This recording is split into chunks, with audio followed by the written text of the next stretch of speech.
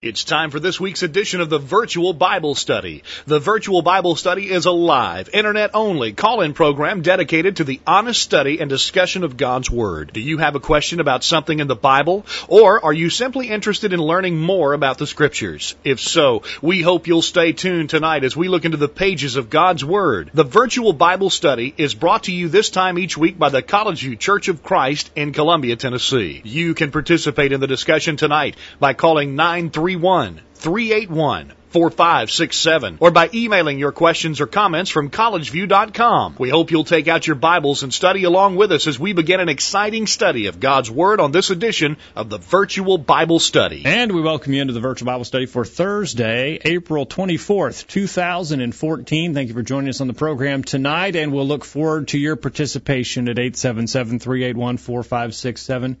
Questions at collegeview.com. You're listening to us live tonight. The video feed is there, and the chat window is to the bottom of that. We'll look forward to your comments there on the program tonight. If you're listening to us in the archive version, thank you for listening. Thank you for tuning in. Thank you for subscribing to our podcast. We'll welcome your comments as well. Questions at collegeview.com anytime. My name is Jacob Gwynn. My father, Greg Gwynn, is here. Hello, Dad. Jacob, great to be with you tonight. Good to be with you. And Monty is behind the controls. Monty, welcome back to the program. Thank you, Jacob. It's good to be here. You ready to talk tonight? Maybe. Oh, well, you better be, and we'll look forward to hearing from you. And, again, in the chat room, on the phone, over email tonight as well. We're going to go back about as far as you can go on the program tonight for an interesting discussion. Jacob, I was listening to a local talk radio program. Our Middle Tennessee listeners will know who I mean when I mention Phil Valentine. Yes. He's a Nashville talker on the radio. Mm-hmm. He is nationally syndicated, so some people in other parts of the country may recognize the name, but mostly we would know him here in Tennessee. Yes. He's a talker. He's a talker. Yes, he is. I usually like things he says. He comes from a fairly conservative political standpoint. Not always, but typically he does. But when he touches on science or religion, he's just off the wall. And yes, he is. And he combined them both yesterday, and it got me thinking that he sort of got you fired up. Yeah. Phil's not a real scientific guy. He's the one who said, we could solve this energy crisis. Now, get all of this, Monty. Yeah, Monty, this is the way Phil Valentine was going to solve our energy problem. Electric cars. Yes. Right. Get an electric car and mount a windmill on the top of it so that when you're going down the road, just going down the road will spin the windmill on top of the car, right. Run a generator, power the car, you go forever. Yeah. He actually was proposing that as a possibility. Somebody needs to tell him about perpetual motion. Yeah. So he's not, some scientific things escape him and a lot of religious things escape him. Yeah, he's not very good on religion or science. He's not very scientific or religious. Yeah. And so he combined them yesterday because he got off on the evolution creation controversy. Now, he's a professed believer in God and Christ. I don't know what his religion is in particular. But he said, I don't think there's any problem with believing in evolution. You can believe in evolution. You don't have to not believe in evolution. Evolution and belief in God are very compatible. And you can believe in God and you can believe that evolution is the way things happen. And that's where he got you got me to think. Yeah, because he said, it doesn't matter. You can believe that. You can believe whatever you want to about that. Okay. There's no consequence to it. Okay. And I really think there is a consequence to it. And as Christians, I believe that we have to believe in the Genesis creation story, and we need to believe it adamantly. Yes. And we need to be willing to defend it. So I thought that would be a worthy topic. We've talked about evolution plenty of times and compared it to the creation account in Genesis. We'll revisit some of that tonight. But we sort of especially want to emphasize what are the consequences of trying to blend the two. Yes. That actually has a name. It's called theistic evolution. A little bit of God, a little bit of science there. Yeah. And you get, no science. No science. Modern science. Yeah. But you get the idea of theistic evolution. Theism or theo is the root for God. Yes. And so the principle of theistic evolution, and unfortunately many people who call themselves Christians believe in this. Yes. That evolution really happened, but God was the one who caused it to happen. That evolution is the way that God created things. Yeah. And so when science talks about evolution, these people say, well, we're okay with that because we just believe God is the one who put those mechanisms into operation. And he allowed evolution to take over and over a long course of time bring us to where we are today. Yes. And so that is the notion of theistic evolution. That's because it has been so widely touted and stated as so much as fact when it is, in fact, theory that Christians, I'm afraid, have sort of caved in and agreed, well, it must have happened, so how can we harmonize what the Bible teaches with what the Scripture I think that's it. One of our questions is going to deal with what is that motivation that causes Christians to want to believe in theistic evolution. Here's the questions that we sent out earlier today to our update list. We always remind you, get on our list if you're not. Send us an email to questions@collegeview.com. Put add me to the list in the subject line, and we will do it. And on Thursday, around noon, we send out our topic for discussion that night with potential discussion questions for you to send us feedback. We got very little feedback. It must have been a pretty weather day most places because we got very little feedback. In fact, the only email that I have in my hand right now comes from our regular listener, Chris, in the UK. But through the marvels of technology, Kevin Kelly's getting awful close to us tonight, so we're probably coming in loud and clear. He's on I-40 between Jackson and Nashville, headed to Bowling Green, Kentucky tonight, listening in his car. I hope our signal doesn't overwhelm his receiver. It might get, and don't let it get too hot. We'll probably bleed over into some other channels there, Kevin, so you'll have to listen to us all the way to Bowling Green. Yeah. All right, here's the questions we sent out earlier today. Number one, what's wrong with the theory of evolution from a scientific point of view? And then, in other words, I think what we're asking there is there's a lot of problems with evolution, just as it's unscientific, basically. Yes. We'll talk about that. Now, if those things are true about the general theory of evolution, does theistic evolution solve any of the difficulties of just the atheistic theory of evolution? Yes. So that's question one. Yes. Question two, what are some of the evil fruits that the theory of evolution has produced? Number three, what potential does the theory of evolution have to affect one's view of self or a person's world view? Number four, where is the theory of evolution, including theistic evolution, in clear contradiction to the Scripture? Okay. In other words, we're going to point out they can't be harmonized. They just can't. And number five, we hear it said that theistic evolution is bad theology. So, in other words, people who don't believe in theistic evolution say that's bad theology. What do they mean when they say theistic evolution is bad theology? And I think it is, by the way. I think it is bad theology. So why would some who call themselves Christians be motivated to make that compromise with evolution? All right. We want to talk about that. All right. We'll look forward to hearing from you again tonight, 877-381-4567. It's toll free.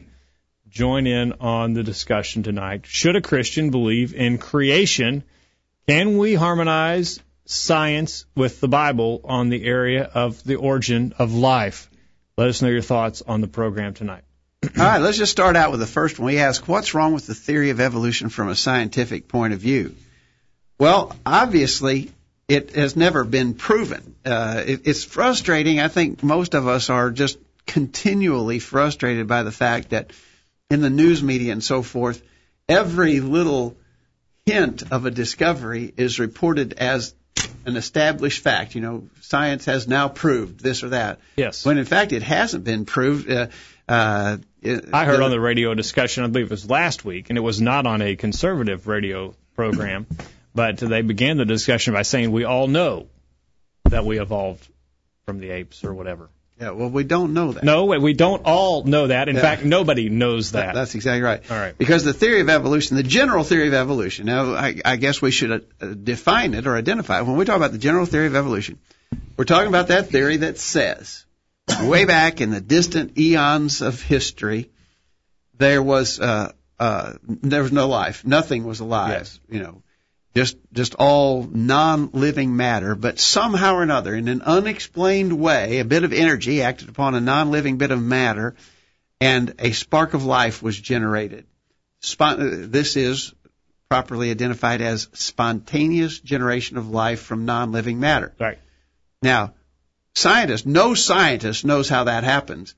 And under the very best controlled laboratory conditions, they are not able to duplicate that. Manipulating every variable they can imagine. Under the best of circumstances, they cannot make that happen. They cannot. It baffles them. They can line up a few amino acids, or a few proteins, but they can't get a living cell. It's beyond their. I mean, the best scientists with the best equipment in the most controlled circumstances cannot. But we're supposed to believe that happened by chance, sometime in the distant past. Then every living thing that we see on planet Earth today evolved from that first living cell. In other words, it grew, multiplied, mutated, changed, reproduced. Of course, it takes a long time for all that to happen. Yes, but eons. That is the theory, the general theory of evolution. Now, I think, Jacob, we always have to, when we're talking about that, we have to contrast that with what we identify as specific evolution. That's right. Micro versus macro evolution. Yeah, exactly. And is another way to put it. And Jeff in the chat room says there has never been any scientific evidence to prove macroevolution or general evolution. But he says microevolution, yes, but not macro. In other words, specific evolution. An example that I like to use is if we wanted to, in a laboratory, if we wanted to produce a strain of mice with much longer tails and tiny little short ears, we could do that. Yes.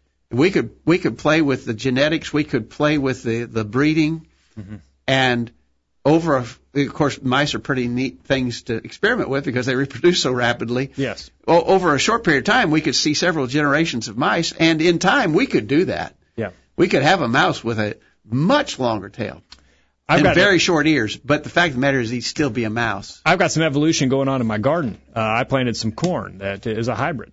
It wasn't the type of corn that occurs naturally. But, no, what you mean the American Indians did not know that kind of corn. They didn't know this kind of corn. Okay. But it's still corn. It's still corn. It's not a rutabaga. No, thankfully not. Yeah. So, in other words, so change within a species is observable. Anybody would be foolish to deny it.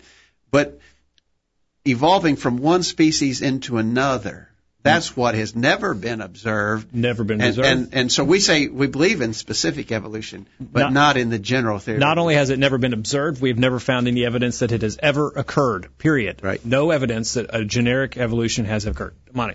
Well, we know that even man has evolved to some extent because the early pilgrims, the ships they came over, like the Mayflower, which I believe they still have on the eastern seaboard, one of those harbors, you and I couldn't stand up in the thing. Somebody much over 4.5 foot or 5 foot tall would have beat their head to death on the inside the thing because humans were shorter back then than they typically are now. So as a species, we have gotten taller, but we haven't turned into something else. I think that hasn't, maybe not that long ago that phenomenon has occurred because the guy who built the barn next door to me, he was a short dude. You couldn't walk in his barn without bumping your head. Well, the person that built our house, the basement, I have to be very careful not to hit my head on the rafters. So there has been some change. Perhaps nutrition has had something to do with that. Sure, I think so. Okay. But we see that change. But right. Again, so I hope we got our definitions cleared up. So why is the general theory of evolution bad science? Well, it contradicts the known laws of science. We've talked before about the laws of thermodynamics. I think they're a little bit harder for us to grasp as laymen. But we talk about the first and second laws of thermodynamics, and aspects of the general theory of evolution contradict the laws of thermodynamics. Mike J. in the chat room says, in my opinion, the theory of evolution argues against itself. They say the universe created itself, yet that goes against the law of thermodynamics. Explain that. Well, I don't know. Well, the idea that something comes from nothing, I think is what he's suggesting. And the law of entropy. And the entropy, the law of entropy, which is the second law of thermodynamics, that's the law that says that things run down more disorderly. In other words, if I built a bonfire, as you often do in your backyard, yes, what would I expect to happen? In a course of time? Going to go down it'll burn down and burn out. Yeah. In other words, it'll expend all its energy. It won't become something more organized. It becomes something less organized. Right. And that's the way things are in the natural world. But the theory of evolution says things happen just the opposite of that. But I think probably one of the clearest violations of science that the general theory of evolution causes is the violation of biogenesis, the law of biogenesis. Mm-hmm. Now, all scientists believe in that. It's very accepted and necessary law. the law of biogenesis says life comes from living things, and living things produce after their own kind. Mm-hmm. You said there's a law? It's called the law of biogenesis. It's not a theory? No. You're planting a garden at your house this year. Right. So you plant several rows of beans. Yeah. What do you expect to come up? I'm hoping first of all, where'd you get your bean seeds? They came from another bean. They came from another bean. Mm-hmm. And when you plant them, you expect them to produce beans consistently. Right. Well, you're relying on the law of biogenesis. Yes. And so is a farmer, by the way. In other words, if your garden started producing weird things, you'd just abandon it. Yeah, so what? But if you were making your living as a farmer, you would definitely want the law of biogenesis to be observed. I tell you, all of us, when we had our babies, yes, aren't we glad that living things produce after their own kind? So you have a baby, and it's not a human. It's a giraffe. Well, Monty says I had monkeys, but, wild monkeys. But anyhow, so you devolved instead of evolved. Okay, all right. Yeah. But again, those kinds of laws of science are violated by the theory of evolution. Now, if you think about that, and the point we want to make with this first question, what's solved by theistic evolution? Well, maybe they get some help from that first spark of life. Yeah. In other words, they could say, well, God is the one who caused that non-living matter to spark to life. Yes. And so theistic evolution might help the general theory of evolution by giving them that first cause. Yeah. But then, from then on, you got all the other same problems. All the other science. It's wrong. Anthony says fossil records completely contradict evolution.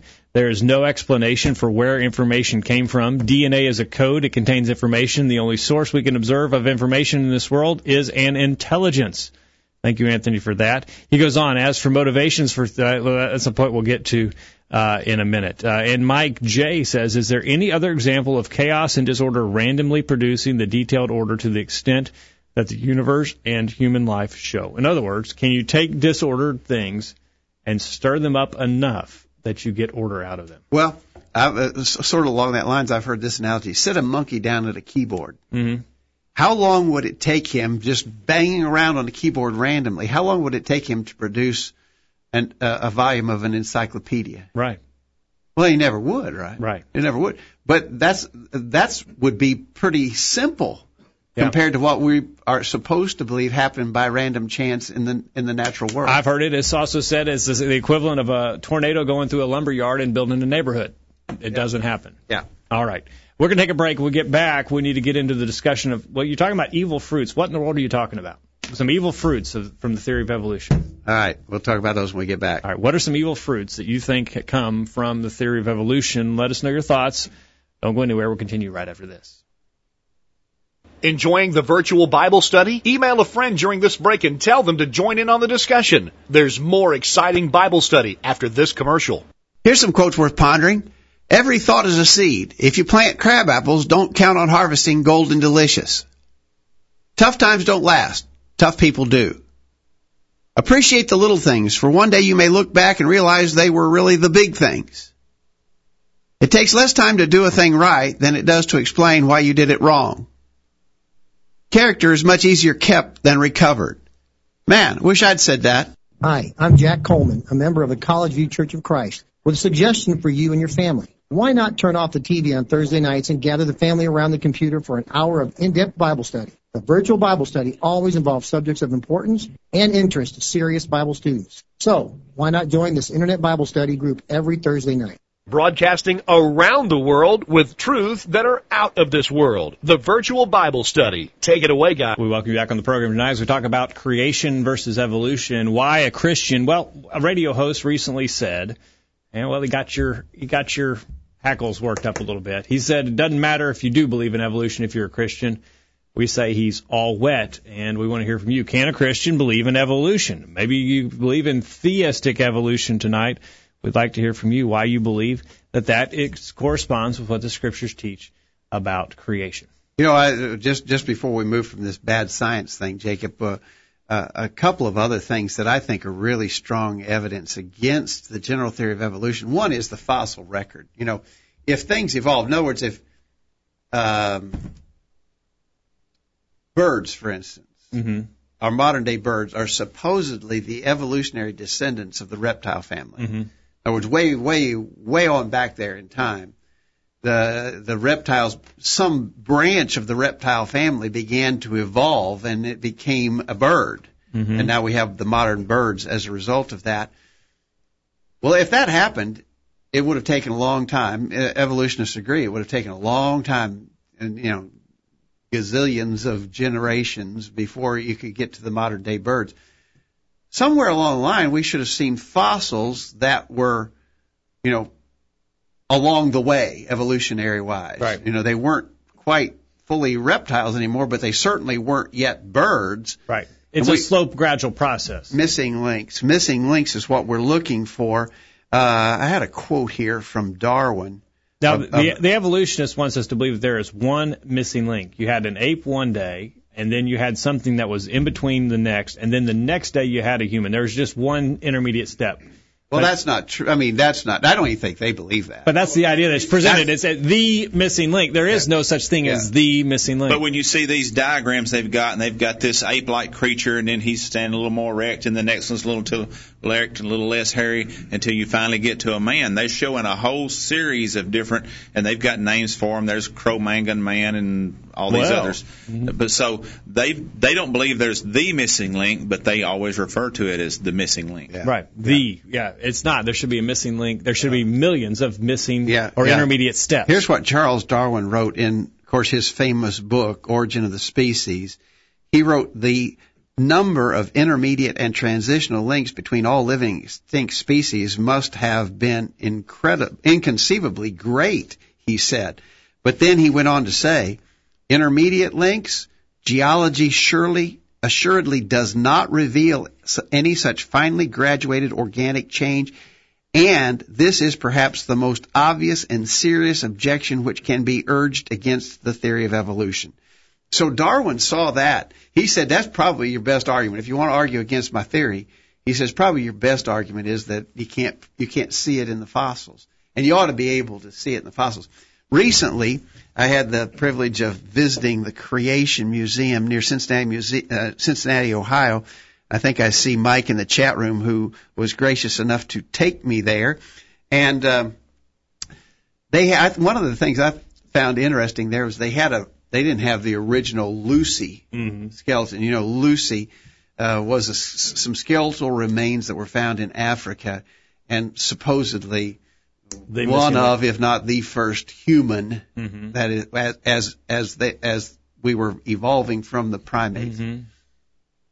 And they took that skeleton apart and analyzed it, and that was nothing more than a little ape. And anybody who would honestly evaluate the skeleton and how it was constructed, there was nothing human about it. It was clearly an ape, and anybody who would objectively observe it would come to that conclusion. So, again, it's just bad science. Another thing, again, we're gonna have to hurry, but another point that I think argues strongly against the general theory of evolution is the question of time. Time, yes, absolutely. If evolution happened, it requires lots of time, and that's why we hear evolutionists talk about millions and billions of years of Earth history. Yes. I think, of course, they change this pretty regularly, but I think they say that the Earth, as the Big Bang occurred, and of course everything was hurtled out from the center of the universe at the instant of the Big Bang, and that was about 18 to 20 billion years ago. Right. And then as things moved farther away, of course, they began to slow down and cool off. But it took a long time because, it was really hot. Yes. And our solar system supposedly formed about 4 billion years ago. Earth has been here in a reasonably close form to what we know now for 4 billion years. 4 billion years is a long time, but you've got to have that kind of time in order for evolution to occur. For instance, evolutionists would tell us that the dinosaurs became extinct 65 million years ago. Yeah. And so there, you begin to get the idea that all of this theory requires an enormous amount of time. But there's I think, an overwhelming body of evidence which says the earth couldn't possibly have been here that long. Right. One of the ones we like to talk about a lot is the relationship of distance between the earth and the sun. The earth is in a fairly narrow band of distance that allows liquid water to be on the earth. If we were just a little bit closer, all the water would vaporize and the earth would be too hot to sustain life. Mm-hmm. If we were just a little bit farther away from the sun, all the water would freeze and life wouldn't be possible. Mm-hmm. So we are in a unique relationship to our sun. Mm-hmm. Now, we're supposed to believe that unique relationship has been sustained for billions of years. Yeah. And that it has been such that it would sustain life for hundreds of millions of years at least. Yeah. But we know that the sun is burning up. Yeah. The sun is constantly shrinking, burning up its fuel. And over a period of millions and billions of years, there's no way that this unique relationship of distance between sun and earth could have been maintained. Evidences like that point to the fact that the earth couldn't possibly be as old as would be required. No. For evolution to occur. You got sediment in the ocean that does not support the fact. You have moon dust. Dust on the moon. You know, when the first astronauts landed on the moon, one of the concerns they had was that their landing craft would just sink up in the dust and maybe disappear. Yeah. And they found almost no dust. But the moon is constantly accumulating dust from space because it doesn't have it has gravitational pull, but it has no atmosphere to burn it up. Right. And so. All right, you go on and on. So you're saying it's bad science. Are you telling me that scientists, as smart as they are, could be wrong? Are you telling me that? Well, I think that they are biased. I think that they have a bias that causes them to want to believe in evolution because they don't want to believe in God. Well, I agree with that. In other words, so I think they're being forced to this lousy theory. It's really not even a theory. It's not provable. It's not It's not testable. It's not falsifiable. It's not even a legitimate theory. But these atheistic scientists are being pushed to it because they have the only other option that they can conceive is that of supernatural creation, and they don't want to go there. Scientists have been wrong continually, and they're still wrong. They're wrong today, they'll figure out tomorrow that they were wrong about certain things they believe. Scientists are wrong, and it's no surprise that they could be wrong. A few years ago, there was a movie out, Expelled was the name of it, and it talked about scientists who wouldn't toe the line in academia with the theory of evolution, and they basically got expelled from the academic community if they offered any resistance at all. Yeah. Because there's such a strong bias among scientists because they don't believe in God, they want to believe in evolution. Interestingly, in that movie, near the end of the movie, any of you who remember seeing it, Richard Dawkins, famous atheistic evolutionist, was interviewed, and he hinted at an alternative to the theory of evolution, which I really think they may go to in time, and that is space aliens. You know, evolution doesn't work, and so their answer is not God. They're going to say we were colonized here by space aliens. Yeah. Of course, that doesn't really solve the problem. Where did the space aliens come from? You know, it just moves you one generation farther back. But anyway, bad science. It's bad science. Grasping at straws here, maybe because we have an agenda, perhaps. Well, we were going to talk about the evil fruits of evolution. I guess we'll have to do that on the other side of the bullet point. When we get back, all right, when we get back, faster pace, we're going to have 5 questions to go, about 25, 30 minutes to do it. So we'll get your comments in fast. Let's get this week's bullet point and get your comments on the other side. Don't go anywhere. The virtual Bible study continues right after this. After these important messages, we'll be back to take your comments. Email them during this break. I am Nestor Sanchez from Arica, Chile in South America, and I love to listen to the virtual Bible study. And this moment, I invite you to participate in this program too. Gracias. This is Greg Gwynn with this week's bullet point. We often hear people use the expression, everything happens for a reason. This saying is the modern New Age version of the old religious saying, it's God's will. Is this true? Is there a reason for everything? Does God's will regulate all things? First, some things happen because God has placed certain natural laws in place that cannot be violated without predictable results. For example, a man broke his leg. Why? What was the reason? He stepped off a ladder and the law of gravity prevailed. In this sense, we can understand and acknowledge that this happened for a reason, though we doubt this is what the New Age crowd means when they use that expression. But we must essentially protest the claim that God has totally predestined our lives or that His will controls every aspect of our existence. The Scriptures make it clear that God gives man choice. Joshua's famous statement makes this abundantly clear. Quote, choose you this day whom you will serve, Joshua 24:15. Likewise, we know that the invitation for salvation is open to all, but each one must decide. Quote, the Spirit and the bride say, come, and whosoever will, let him take of the water of life freely, Revelation 22:17. So obviously God has not predestined everything, else these statements about our freedom to choose would be senseless. Further, we know that some things do in fact happen as a consequence of the choices God allows us to make. Good choices typically bring good outcomes, and bad choices produce bad ones. Many are suffering the ill effects of things they chose to do or not do, while others are enjoying the benefits of wise selections. Moses advised the Israelites, quote, I have set before you life and death, blessing and cursing. Therefore choose life, that both thou and thy seed may live. Deuteronomy 30, verse 19. To put it simply, choices have consequences. And while that is a definite rule of God, the specifics are determined by us and our free will, not His.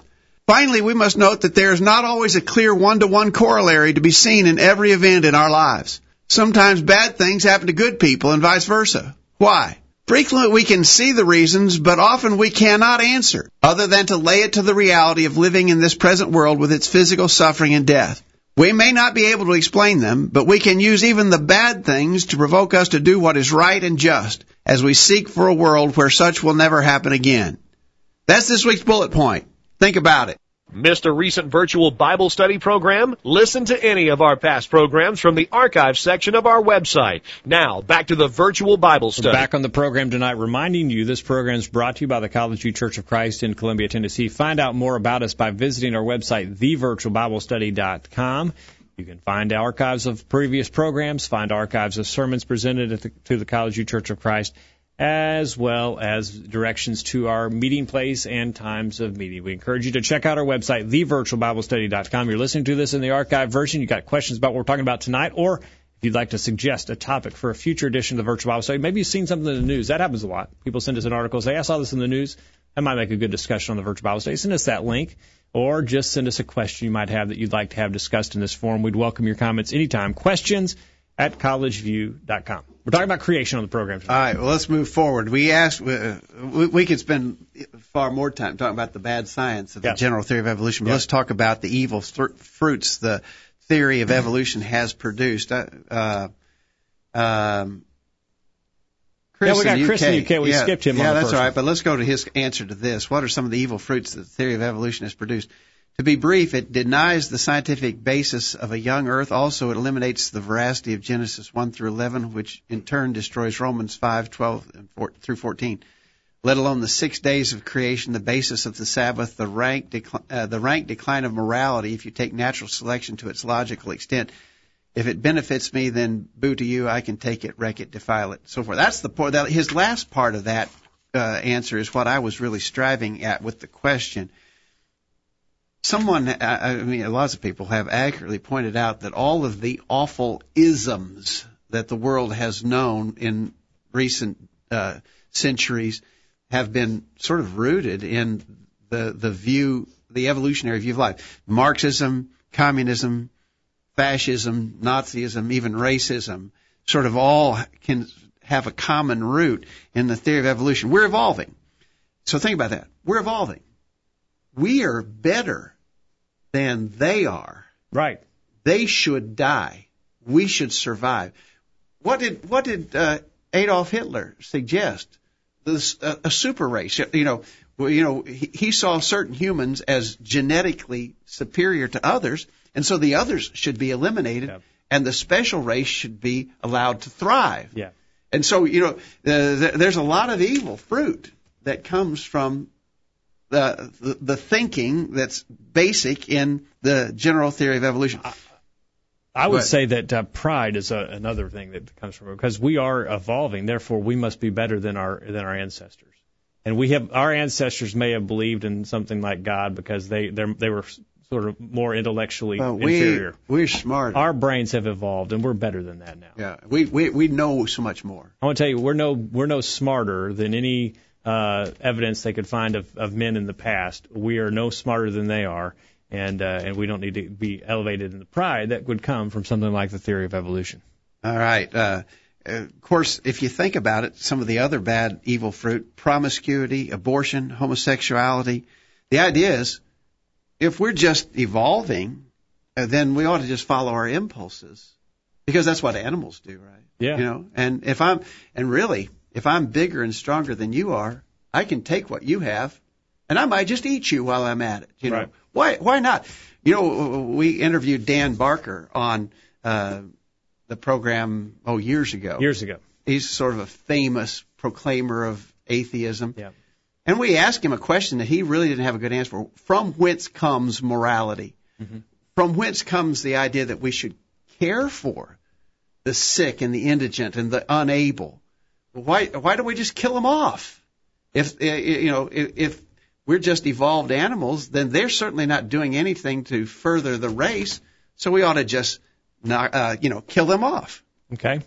All right. Tim in the chat room says, Greg, you openly lie on your show. You misrepresent science, and your rhetoric is losing ground due to the ability to fact check. Well, Tim, we'll say one more time. We'd like to let you come on the program, 877-381-4567. We'll give you the rest of the program tonight to explain why we're wrong. Can we give him the rest of the program tonight and not say another word? I'd be glad for him to call in. All right. Call in, Tim. You have the rest of the program till 9 o'clock tonight. We won't say another word. Call in and tell us why we're lying. Tell us why evolution is such a good theory that we should believe it. Tell us why it is not bad science. Every time we get on this subject, Tim wants to get in the chat room and dominate it, but he won't engage us in a give and take. Well, he's worried that we'll interrupt him, and so we're not going to interrupt you, Tim. We'll give you to 9 o'clock tonight, the top of the hour. Call in, 877-381-4567. Won't cost you a dime. You can have the rest of the program tonight. We won't even take our last break. We'll let you have the run of the show tonight to the top of the hour. Let us know why you think we're lying, why you think we're spouting this rhetoric that's so easily fact-checked. You have to the top of the hour. You have the open floor. We won't interrupt you at all. Give us a call. Let's see if we can hear from you. We want to hear your thoughts tonight. All right, let's talk about a couple of related things in our questions. We asked, what potential does the theory of evolution have to affect one's view of self and one's worldview? Well, concerning self, we've talked before on the Virtual Bible Study about what I think is misguided emphasis on self-esteem. Mm-hmm. But, for those who think self-esteem is important, certainly the theory of evolution would be a real slam to your self-esteem if, instead of we're created in God's image, as Genesis 1 verses 26 and 27 teaches, and we're created to glorify Him and to do His bidding. Instead of that, we're just the chance product of primeval slime, and now we're only an animal, pursuing our instincts among other animals. I mean, who's to say it's wrong? Yeah. Well, how does that make you feel about yourself? Yeah. Yeah. And for that matter, what does it do to your view of the world? The Bible, for instance, teaches that we're God's stewards of life here on the earth. We're here to serve Him, to point others back to Him. But the evolutionary worldview is that we're just the products of nature. We're only concerned with our own personal satisfaction and gratification and our survival and our reproduction. You could see how there could be, in fact, a breakdown in civilized conduct if people really took the theory of evolution to its furthest logical conclusion. Mike in Ohio says, evolution says we are just animals, albeit thinking, reasoning animals, but just animals. And we wonder why we've become a society that acts like animals. There you go. I think that's it. That's what I was going for, Mike. Yeah. There is the idea, again, why would I care to be kind to someone who's less fortunate than me? Maybe someone with a serious health issue or born with a deformity, or why don't we just kill those people off? Because they're not helping. They're not helping. We're trying to evolve to a higher level, and they're just dragging us down. Yeah. Go ahead, Monty. Those people are a terrible burden on us, and it's very illogical that we would do anything to support or help them. The logical choice, if evolution is a fact, is that we would just get rid of those people and therefore further our cause and cause our race to become even more superior. Exactly. I mean, and really, evolutionists don't have an answer to that challenge. They really don't. Okay. All right, so we've talked about the evil fruit that this general theory of evolution has produced. We've talked about how it can really destroy one's view of self and one's view of the world as it ought to properly be viewed. Chris in the UK says, if I'm an animal, then why not treat everyone as one? I am not in the image of God. I can kill the unborn without remorse. And if life goes wrong, why continue living if I'm a chance event by random processes? Amen to that, Chris. Exactly, Chris. That's exactly what we were trying to point out. Okay. All right, so we've got a couple of other important areas that we wanted to discuss. One is, where specifically does evolution, the theory of evolution, including theistic evolution, by the way, where does that plainly contradict what the Scriptures teach? I've got one more thing before you get into those contradictions. Okay. Chris says loyalty is not important as it affects your worldview. He says loyalty is not important either to my spouse as I am to keep my genes going or society as might is right and I must force my agenda. And if you resist me, that's your problem, not mine. Yeah, again, he's talking about the logical, the terrible logical consequences of the theory of evolution. Yeah. If as he said, why should he be loyal to his wife? Because what he's really here to do is propagate his ancestry. Keep his genes in moving forward. Dan Barker admitted that's one reason to live is so that you can procreate and propagate your genetics. What a noble cause. That gets me going in the morning. Doesn't that you? Boy, if that was my worldview, if that was what would be the purpose of living? Yeah. Of course, I think that's true of anybody who doesn't believe in God. Yeah. What is the purpose of existence without God? And they don't have an answer. There's no real good answer. All right. So let's talk about where the theory of evolution contradicts Scripture. Probably several places. Obviously, we're going to go to Genesis chapter 1.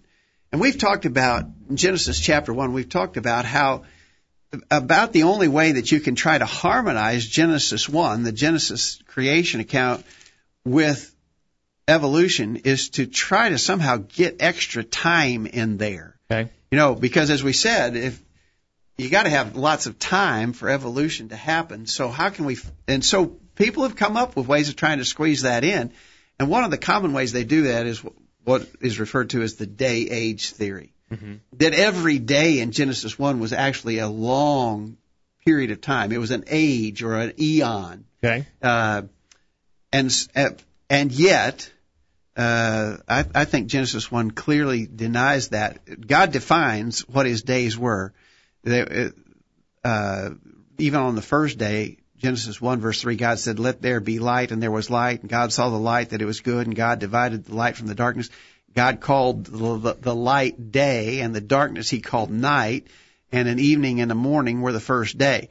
So God defined a day as a cycle of light followed by a cycle of darkness. Mm-hmm. Now, our good friend Aaron in Baton Rouge and I have corresponded about this quite a bit.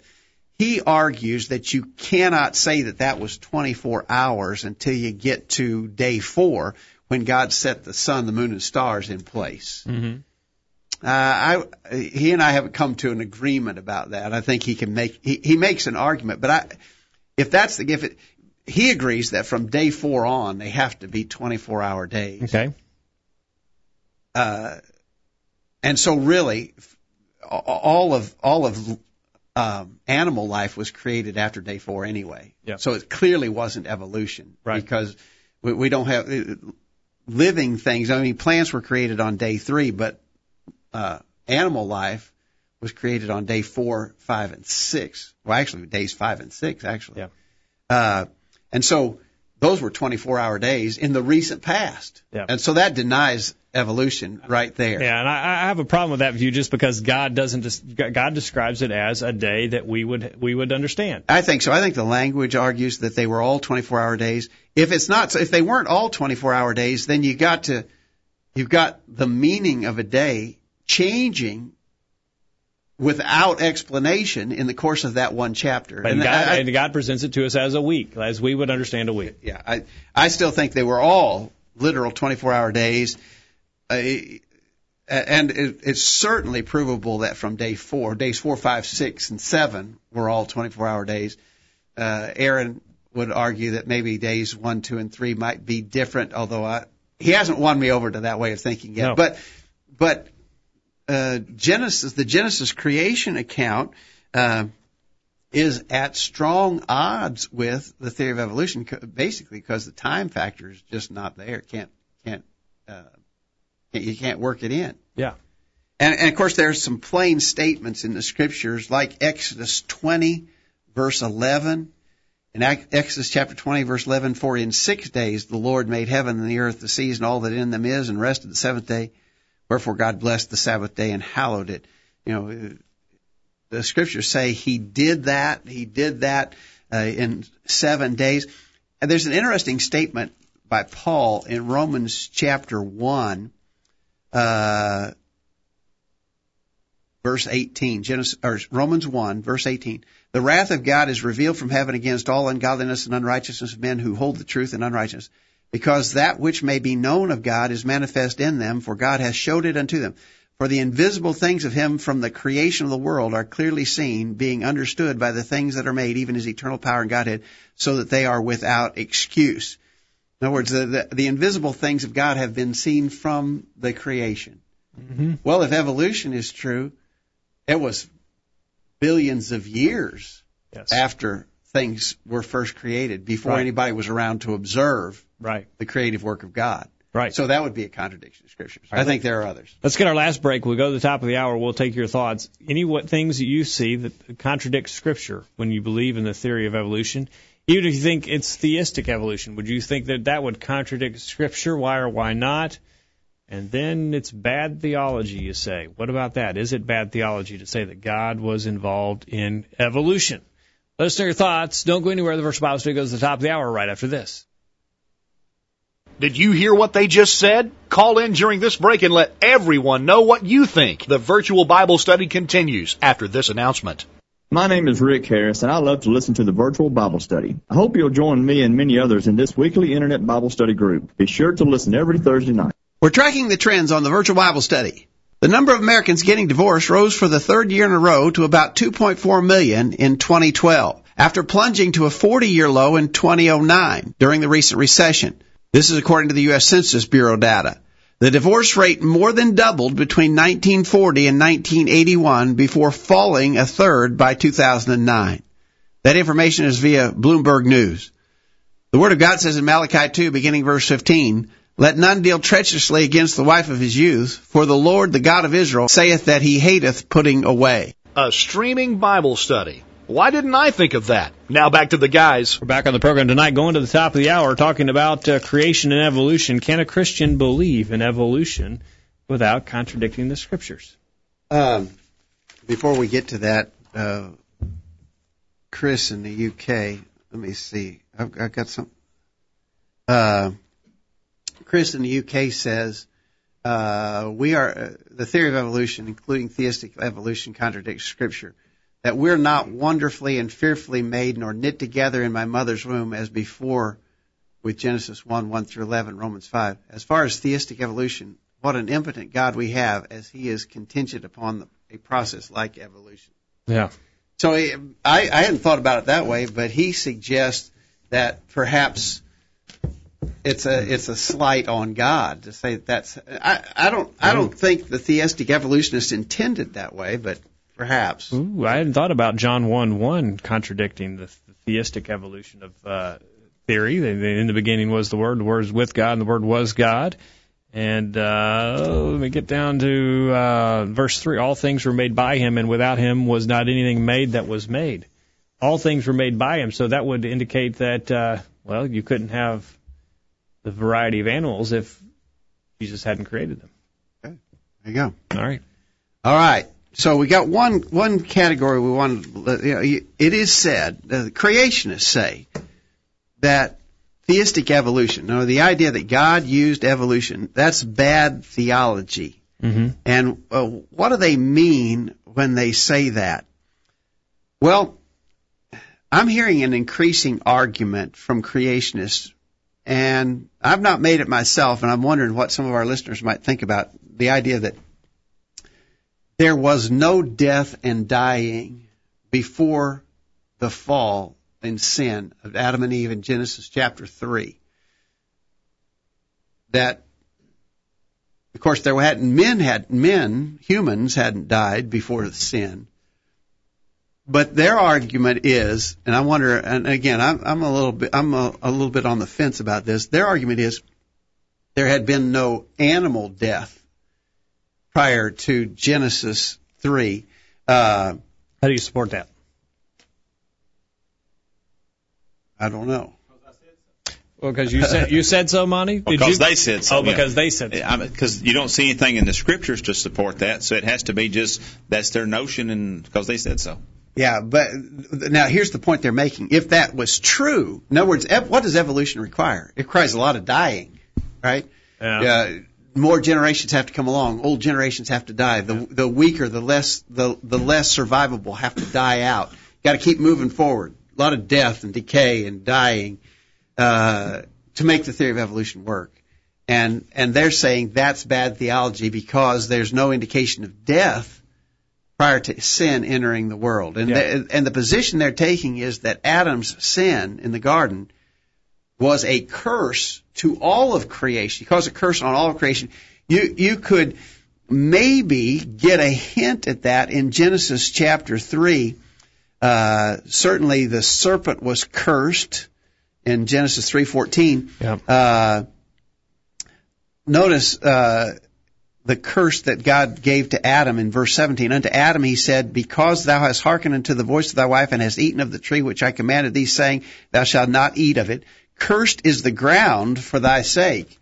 In sorrow shalt thou eat of it all the days of thy life. Thorns also and thistles shalt bring forth to thee, and thou shalt eat the herb of the field. In the sweat of thy face shalt thou eat bread, for thou till thou return to the ground, for out of it wast thou taken, for dust thou art, and to dust thou shalt return. Now, I think that's where they're saying there's the curse. In other words, it wasn't just a curse to Adam; it was a curse to creation, to the earth, and that things changed after sin. I'm still. Go ahead, Monty. Would that be suggesting then that Adam and Eve didn't? Well, we know that they ate because when we eat a fruit, it kills it. A plant is every bit alive as we are. It's a different form of life than we are, but biologically, it's provable that a plant is just as alive as we are. So if they was eating a fruit or a plant, and which is what they ate, then that killed it. So there was some death going on. Of course, because evolutionists would say that plant life had to die and evolve too, over generations. It wasn't. So what I was getting at, that curse to the ground was because of the thorns and thistles that was going to be such a hindrance, and he was going to have to work hard for his food rather than be able to casually stroll through the garden and pick fruit from the trees or whatever. Now, it doesn't bother theistic evolutionists much because Adam and Eve weren't in the garden all that long in the grand scheme of things. Adam was 130 years old when he had Seth. They weren't in the garden at that point that we know of. Yeah, but when did their aging process begin? In other words, when Adam lived to be 900 and some odd years old, when did you start counting the time? Did you start counting the time? Why wouldn't you count it at the start? I mean, if it's years to year, it doesn't matter if you're dying or not. I think they're arguing. And again, I'm just presenting a point of view here for consideration. They're arguing that he didn't start aging, so he started dying, and that was at the fall. Yeah, I think I think there's a lot of stories. As far as physical deterioration, aging, maybe he didn't. But his age still started from day one, just like ours does. Sure. I would think so, too. Otherwise, he was immortal until he ate of the fruit. He was eternal. He had access. Well, he had access to the tree of life until he ate of the tree. Who's making this theory? Oh, a lot of the creationist kind of people. But Adam did have access to the tree of life in the Garden of Eden. Yeah, you're talking about theistic evolutionist people are making this theory? No, creationists are making this. Why are they making this theory? Well, it's an argument against evolution, if you could They're say saying there was there's no dying. absolutely no type of dying at all. Oh, so wait, Then so just to take the day, they're doing place. this just to take the day age theory off the table? Well, to take, in other words, evolution requires dying. And they're saying there was no dying before sin entered the world.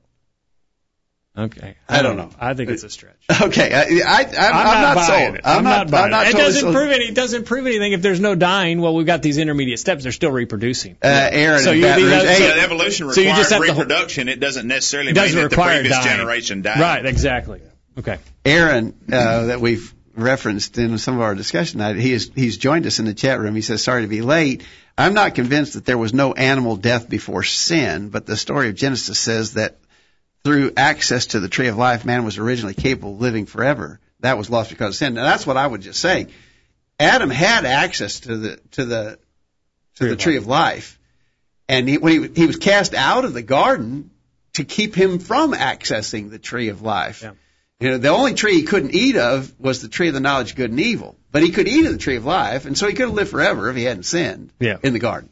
But we don't know if the animals like that tree. I don't know either. Right. I don't know either. Okay. That's wild. I've never heard that theory before. I just don't. It's just okay. It's we just almost out of time. This has derailed the discussion. Go ahead. Okay. I wanted to ask, what might make Christians want to compromise with evolution? What would motivate a Christian to make the theistic evolution argument? Oh, so Ken Ham makes this argument that you were presenting, because Aaron says he doesn't make this argument. Yeah.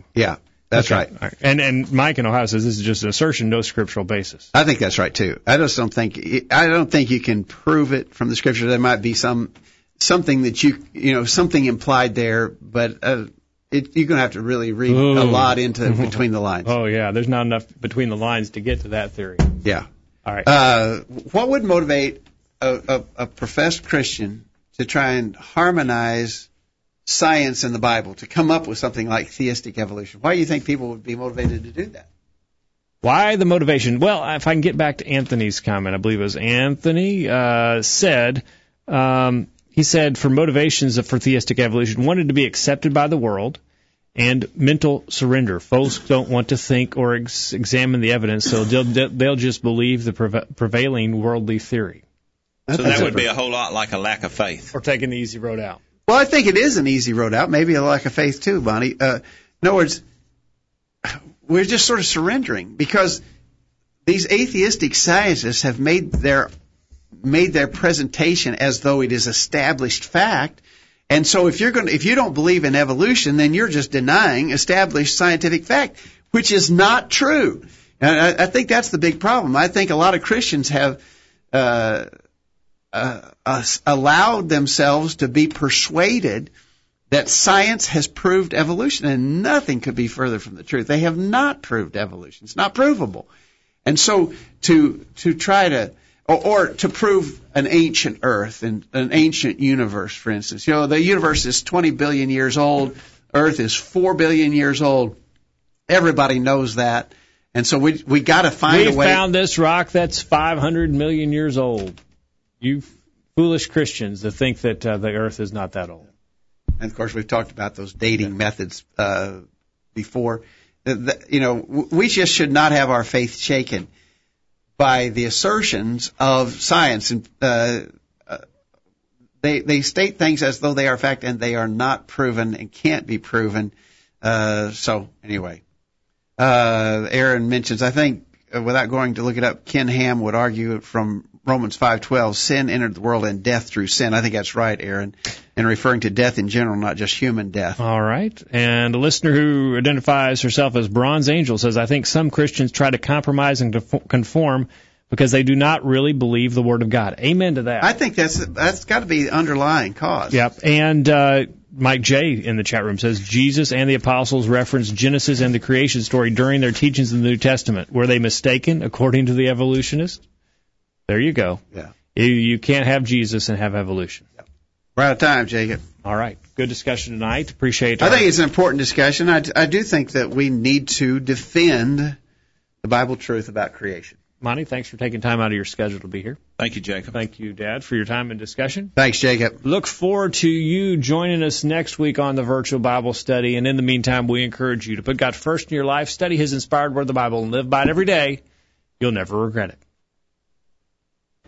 Thanks for listening to the Virtual Bible Study, brought to you by the College View Church of Christ. The College View Church of Christ meets at 1618 Hampshire Pike in Columbia, Tennessee. If you are in the Columbia, Tennessee area, we encourage you to worship with the College View Church of Christ on Sunday mornings at 9:30 and on Sunday evenings at 6 o'clock. The College View Church of Christ also welcomes you to attend their Wednesday night Bible studies at 7 o'clock. If you have any questions about something that was said on tonight's broadcast or would like more information about the College View Church of Christ, please call 931-381-4567. That number again, 931-381-4567. Or for more information on the internet, visit collegeview.com. Be sure to tune into the virtual Bible study this time next Thursday for another informative study of God's Word.